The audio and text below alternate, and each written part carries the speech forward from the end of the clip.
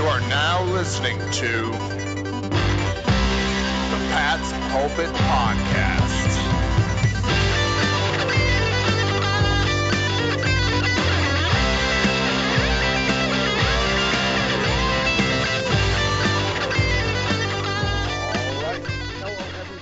Welcome to the Pat's Pulpit Podcast. I am Alex Shane here with you with my good buddy Rich Hill. After a wild first couple days of free agency, things have settled down a little bit, which gives us time to take a breath, reassess, and see what's going on. Rich, since there was so much happening last time we spoke, I didn't really ask. It was impolite of me. How are you?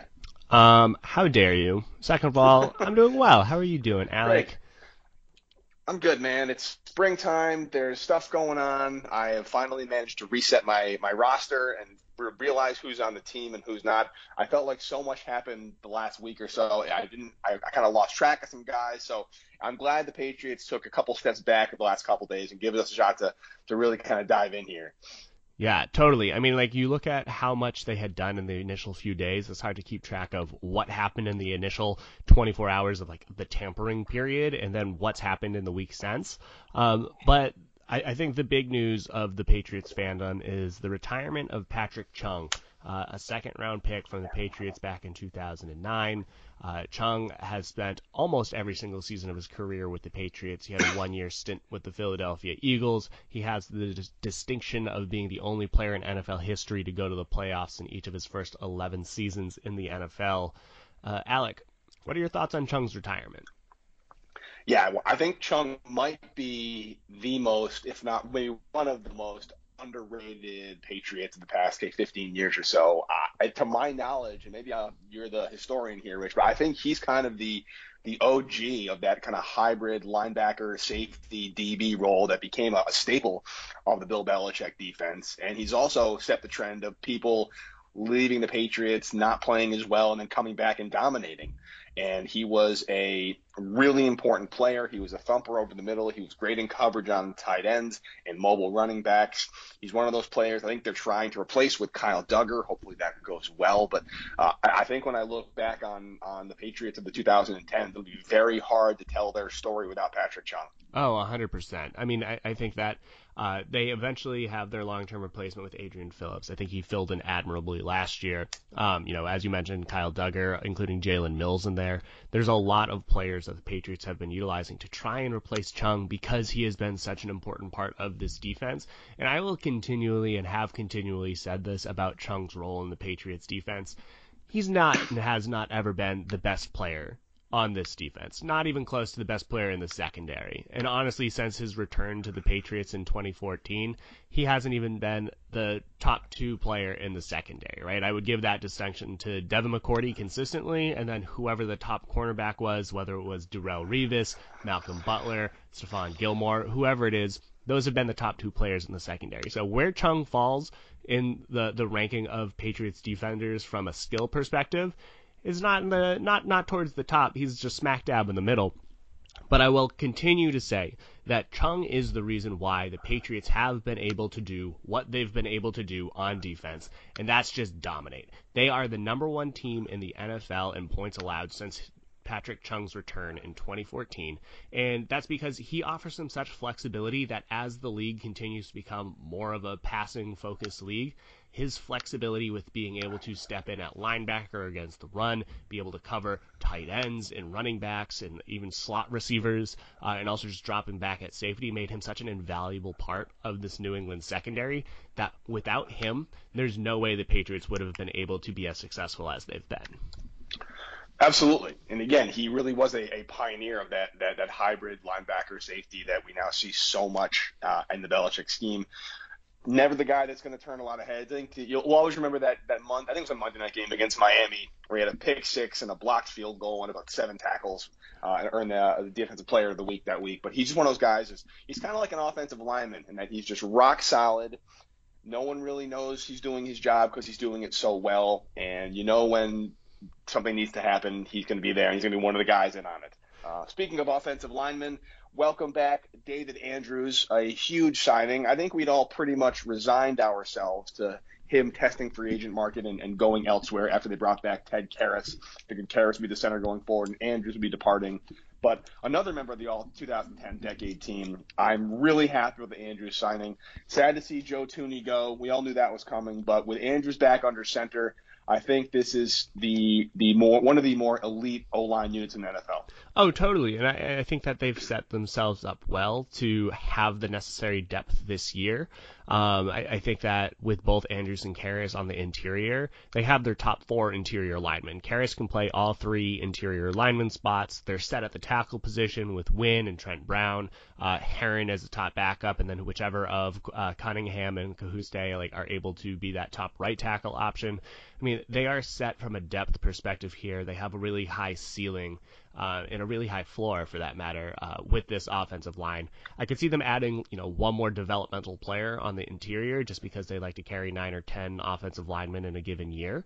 But I think that the return of Andrews on a multi-year contract, a huge bargain of a contract, I might add, 4-year contract, he's getting, peanuts relative to what you would expect him to get on the open field. He is a top 5, top 10 center in any given year, and I know that he's dealt with medical issues in the past that could affect his future in the NFL, but the fact of the matter is that when he's on the field, he's one of the top players in the league, and they're paying him backup money. I mean, he's getting maybe $1.5 million more than Karras, and Karras is on a 1-year incentive-heavy deal. And so Andrews is a huge bargain. He wanted to stay with New England. He tested the market. He came back, and both sides seem to be happy with this outcome. And this just really means that for Cam Newton or whichever player is under center moving forward, they'll at least have a rock-solid place with Onwenu, Andrews, and Mason just manning the interior line for the next few years. Yeah, and then Trent Brown and Isaiah Wynn on the outside. I think that is a very solid line. And I think Cam Newton or whoever's under center is very happy to have that. And hopefully that'll draw some more quarterback interest. We'll talk about maybe a little later on in the podcast. But there's some more signings I want to touch base with you on, Rich. One of which is like a signing and a release, I guess we can call it. They brought back Nick Folk, which I'm very happy about. Probably the most reliable kicker in the NFL last year, or not one of them. My arguable MVP of the season last year. Psyched about that signing. But that also means they parted ways with 5th-round draft pick, I believe, Justin Rohrwasser. Yep. I think you and I talked about this when they first drafted him, and this is prior to the kind of tattoo controversy that came out. I won't get back into that at this point, but that just definitely not – I'm not going to call him the biggest bust of the Belichick era because there's bigger bust out there, but it might be the most confusing pick Bill Belichick ever made. It's just like, why? And what was the point of it? Totally. I mean, when you look at who were the top kickers in the draft, Rohrwasser was not towards the top at all. You had your Tyler Bass and the player that went to the Colts, Rodrigo, and it's like, okay, why would you take this guy in the 5th round when he wasn't even expected to be drafted? I know that you secure your players in those later rounds when you can and you want to, but he wasn't necessarily a notable kicker.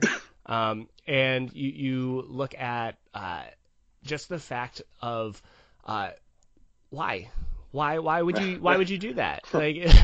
There's just so many other options, and for the reason of them releasing him makes sense. They have Roberto Aguayo that they have that they signed to a futures contract earlier in the offseason, and he has more upside than Rohrwasser. And you look at how a lot of young kickers in the league that had a lot of potential coming out, and then they had some rookie jitters, and then they settle down and have long careers. I wouldn't be surprised if Aguayo was that one, and you know what, New England gets to have a good look at it. So I think that they are well prepared for that position. It just didn't seem like Rohrwasser. He was a weird pick on the onset. He never really had a chance, and then he was just kind of gone. And if it was any other position, I don't think anyone would really think too much about it if they, released a 5th-round pick at on the defensive line 1 year after drafting him and be like, all right, whatever. But the fact that it was a kicker in a year where there was a lot of good quality kickers in the draft, that's what always makes it weird. Totally. Yeah. Any kind of specialty position, you're not gonna think it the same way as you would some kind of random. And a 5th-round pick's a 5th-round pick. Those guys come and go all the time, but I guess he'll be an interesting footnote for pub trivia. One of those 10 years from now. Who's the kicker that got drafted in the 5th round by the Patriots that never even saw a snap? And that's Justin Rohrwasser. I think those are the main moves that have happened since you and I last spoke, Rich. Because again, there's so much happened early on. They also brought back Kyle Van Noy, which I'm very excited about. I think that's a great re-signing. Kind of speaking of Patrick Chung, Van Noy is the latest Patriot to kind of go somewhere else. I think he was fine with the Dolphins. I don't think he had a bad season. Yeah, obviously with Brian Flores, he knew how to play him, but he didn't quite have the production level he had with New England. And I think with Van Noy coming back, with Dont'a Hightower coming back, with the new signing from Baltimore, Jonnu, I think they've got a really solid linebacking core now. Oh, I totally agree. And the thing with Van Noy is that the Dolphins had a younger player that they drafted that had emerged and was giving him similar production to Van Noy, and Van Noy was costing them, 7 times as much just because he was on a veteran deal. And so the Dolphins were like, all right, well, we don't really need to be able to pay you this if we have Van Ginkel giving us this sort of production. And so you have Kyle Van Noy now back with the Patriots. And, I think he gives them a lot of balance. I want to throw in Raekwon McMillan, who's another player that the Patriots brought in to their linebacker core. He's an off-ball linebacker. He has the Bill Belichick prototypical size. He's definitely more of a run stuffer. He's not a good guy in coverage. But you added McMillan, you have both, Van Noy, Judon, the return of Dietrich Wise, the hopeful development of Uche and Jennings, and fingers crossed they'll figure out how to use Winovich. I mean, he's great when they let him go after the quarterback. They just didn't seem to want to let him do that. I don't know why. But you have so much talent in this room that is just so different than just the dearth of talent they had last year that you have to just expect that they'll figure it out. And, add in Adrian Phillips and Kyle Duggar. This is a very talented group. I haven't even mentioned Juwan Bentley. This is a very talented group that, for a team that was so bad against the run last year, they have to improve. They have to, and it's interesting all the talent they now have. It's interestingly embarrassing of riches. If you had to guess right now, Rich, as of late March, with the whole offseason still to go, who are your starting linebackers come day 1 in September? Is it Bentley, Hightower, Judon, and then you kind of shop in Uche and Van Noy for the passing downs or the running downs? Who are your starting linebackers right now? Yeah, well, you think of how the Patriots utilize their defensive front. They kind of have a 2-2-2 front: 2 defensive linemen, 2 edge players, and 2 off-ball guys. If you look at who's going to be on the edge, my money will be on Judon and Van Noy. I think that they're great complements. They're good at putting pressure on the edge. They can be your effective outside linebackers, but not be a liability in coverage if they get exposed by the running back. So I would expect those 2 to be the guys on the edge, with Winovich and Wise being the top backups. Off ball, I would expect Dont'a Hightower and Juwan Bentley to be the starters, but I wouldn't be surprised if Uche supplanted Bentley at some point during the year, just because he has a little bit more athleticism, and I think it kind of feels inevitable that he'll be able to take that spot. And then you'll have Anthony Jennings behind Hightower in the depth chart. But I think that you have some flexibility with the young players on where they start, but I think New England will definitely lean on their veterans, with Hightower, Judon, and Van Noy covering 3 of the 4 spots. Which is a good problem to have. And again, Belichick's defenses are always so versatile week in, week out. I think they play a lot of big nickel.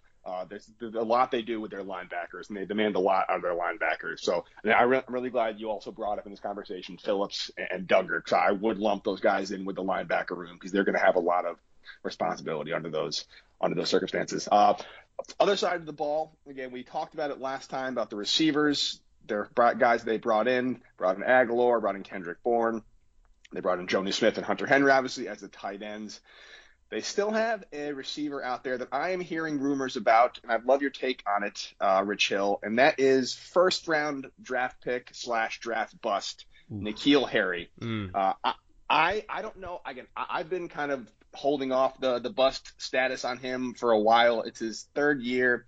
Last year was kind of weird. But, the bottom line is he isn't and hasn't produced the way that you expect a first-round receiver to produce, especially when you look at other people in his draft class and what they're doing at this stage in their NFL career. I've heard that the Washington football team is among a couple squads that are interested in N'Keal Harry, and the Patriots are asking for at least a 4th-round pick for him. What are the odds of N'Keal Harry getting traded, do you think? And are the Patriots done making moves at receiver, in your opinion? Yeah, I imagine that Harry would get traded if he does closer towards the draft. There's still a lot of good veteran players available. Thinking of the T.Y. Hilton, Sammy Watkins level players. So good wide receiver 2s at this stage in their careers. Possibly high-end wide receiver 3s. And so Is it worth signing those veterans over acquiring Harry? I think some more dust has to settle. I personally don't want to use the bust label necessarily on Harry because I feel like the Patriots do such a weird thing with asking their young players and how they set them up to succeed, because it always seems like the Patriots expect their receivers to be able to beat the defenders just kind of like one-on-one with their options and like their decision making, as opposed to using scheme as much as some other teams do to, get some free breaks out of a trips formation, or to use some more motion just to get them like a full head of steam, because Harry's big calling card was like yards after the catch when he was in college. His ability was he was like a big guy outside, and it felt like they've been using him as like a jump ball guy, or just like get him the opportunity by the sidelines, and like he's just not getting the separation. He wasn't getting it in college, and it just doesn't seem like the right utilization for him. I think that he could succeed if he's moved more into the slot as a big slot guy, thinking of like the Marquise Colsons of the world. But I think that with Harry, I would expect him to get traded. I doubt he would get a 4th round pick. I would expect it to be like a conditional future 6th, something of that level, just because he doesn't have a lot to show for with his NFL career at this point in time. He does have 2 years left on his rookie contract and then a 5th-year option. But I think that it would be for the best if Harry started with a different team, because looking up and down the depth chart, you have Edelman coming back, sure. Who knows how much longer? I wouldn't say that he would be the reason you would move on from someone else due to Edelman's age. But you have Myers, you have Kendrick Bourne. Those are 2 players that I kind of expect, throwing in Nelson Aguilar on this effective 1-year deal. Those are the guys that'll join Edelman as your top 4. I have a hard time seeing Harry out there unless it's like in a pure blocking role. You have your 2 starting tight ends now with Hunter Henry and Jonnu Smith. There just doesn't seem like there's room for Harry in this offense. I agree, particularly with the tight end room being what it is and the running back room being what it is. I still think very much the Patriots in 2021 are going to be a run-first offense. They utilize a lot of play action and tight end screens and whatnot with Cam Newton, if he's the starter, as that mobile quarterback. So I think receiver will be a very interesting position to monitor in the coming weeks and months with the draft and otherwise. Like you said, there's still some pretty decent players out there that are available in free agency. You mentioned T.Y. Hilton. Danny Amendola is still out there. I think Willie Snead is still available. Kenny Stills is still available. So there are some guys that are talented, not, world beaters, but would they fit into this offense? Absolutely. Speaking of receivers, though, Rich, I'm going to kind of transition very poorly into receiving running backs, because James White is still a free agent. They have not re-signed him. I imagine they're going to – they talked about sniffing around Leonard Fournette, and they want to bring a running back into the fold to expand the backfield. They have Damian Harris, who's probably the number 1 guy. Sony Michel still is under his rookie contract. They're pretty well ensconced. However, they don't really have a receiving kind of third down back yet. I know Dion Lewis is out there in addition to James White. You see the Patriots making some moves and signing a running back soon, or are they going to wait for the draft for that, do you think?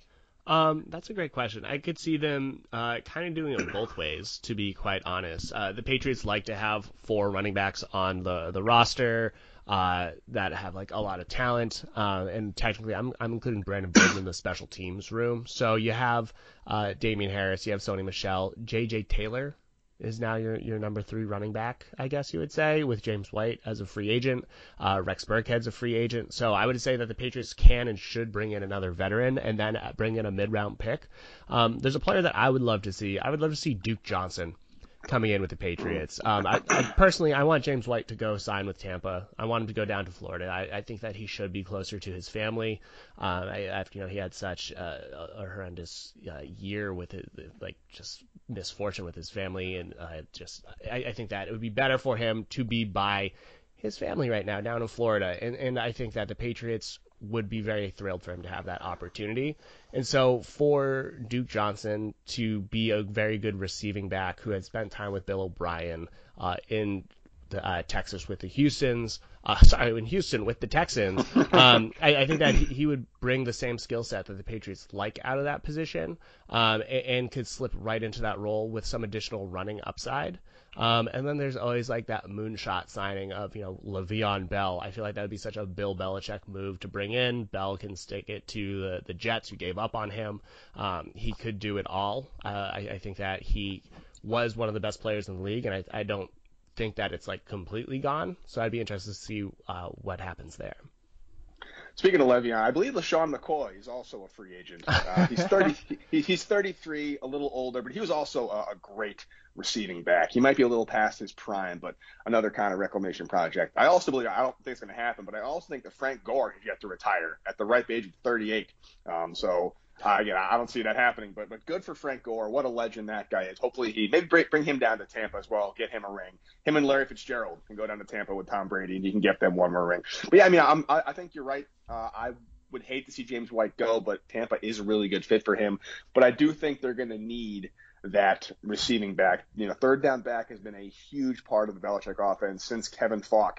And if you are a run-heavy team and you work out of a lot of play action, having a back that can catch the ball, it's pretty crucial to make that offense go. So I know there are some options in the draft, and you really don't need to invest a very high draft pick on a running back unless it's one of those kind of Adrian Peterson, Saquon Barkley style monsters you're going to have to get early. But the Patriots are not in that position. You can probably get a guy that can be the James White on day 2 or day 3. So I'll be looking forward to watching for that. Yeah, totally. And I think that the Patriots have the flexibility. I think that if there's anything that stands out for how they've approached this initial part of free agency, it's that they don't really have any gaps anywhere. Like if they were to start the season right now, obviously their ceiling is as good as Cam Newton is able to perform with actually having offensive skill talent around him. And so like whatever that looks like will be as far as the Patriots go. But you look at the offensive line, the tight ends, the wide receivers, the running backs, defensive line, edge players, cornerbacks, linebackers, safety, all of those seem pretty set from a depth chart position. There's definitely room where they can improve. I think they could add in another good wide receiver if they wanted to. They could add in depth at running back. I think that bringing back a player like Lawrence Guy would be fantastic for this defensive line, and I wouldn't be surprised if that ultimately happened. He still remains available. But like the Patriots enter the draft with just some serious flexibility where they can consolidate picks because they've brought in a lot of players. They can consolidate picks to move up the draft board, dare I say, and get a quarterback of the future that can be set up well with a lot of players on long-term contracts. I think that the Patriots have just done a very, very exceptionally good job of bringing in talent, making sure that they have no holes everywhere, making sure that all facets of the game, offense, defense, and special teams are taken care of, and they're still in good position from a salary cap standpoint. That's really the key, isn't it? The salary cap standpoint, they're still like $20 million under the cap right now, which is pretty amazing. People love to get angry when they hear how many years or how many dollars player gets. But the way the Patriots structured their contracts, the incentives they did, and how they backloaded a lot of the deals, really, really smart, and set this team up as a new core for, I guess, 2020 and beyond, the next decade of hopefully Patriots dominance. Rich, we're about maybe a couple weeks away from the draft. There's not a whole lot to talk about in terms of massive signings. That's all kind of been done. So between now and the draft, what will you be watching out for, and what do you hope happens to the Patriots team? Yeah, I mean, I'll be watching out for some more releases or any changes that they do from the back end of the roster. They've released Cash Maluia, Jared Pinkney as well, 2 linebackers.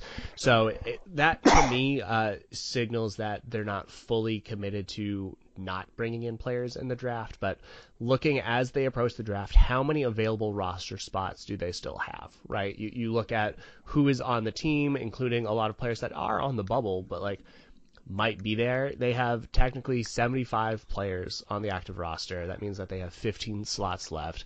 So factor in how many undrafted free agents do the Patriots bring in? How many draft picks do they have? J.C. Jackson is technically not counted on that, and he's likely to return. So like all of those limitations point to what the Patriots might be willing to do with their draft capital, or are they going to trade players currently on the roster to make additional space? And so I think that the Patriots have the ability to bring in some of these second-tier veterans that are still available on the market to plug up some of the vacancies or like room for improvement positions on the roster. But I think that there's not a need to do it, and so the Patriots are in a comfortable spot where they can kind of just sit and wait, and if some of these 30 veteran cornerbacks are still available like the week before the draft, they could probably get a couple of them for a very good deal if they wanted to bolster up the roster. Brings bringing in a veteran cornerback, spoken like a man who's never watched the Patriots draft, Rich. They're going to bring in cornerbacks in the draft, and they're going to pick them all in the second round. You know how this goes. Oh, it's true. Yeah. Speaking of moving N'Keal Harry, Jojuan Williams is another name that should probably get an opportunity in a different position, because with Gilmore not looking like he's being traded at this point in time, although who knows if he's a draft day move. But I think that you have Gilmore, you have Jonathan Jones, and J.C. Jackson's return. You have a very solid top three there. I would still advocate for the return of Jason McCourty to give you a solid top four. But you have Bryant as another good cornerback there. I think Jojuan Williams is battling Michael Jackson Jr. for, just whatever possible spot remains, and I don't know what that means for him. Again, I think he's just that yearly second-round DB that Belichick has to sacrifice to whatever god he made a deal with back in early 2000s in exchange for success. He gives the Celtic god, whatever his name is, a second-round DB every single year. And so, Jojuan, thank you. One of the most important pieces of the Patriots dynasty are those cast-offs that just don't seem to find a fit in the New England system. I agree.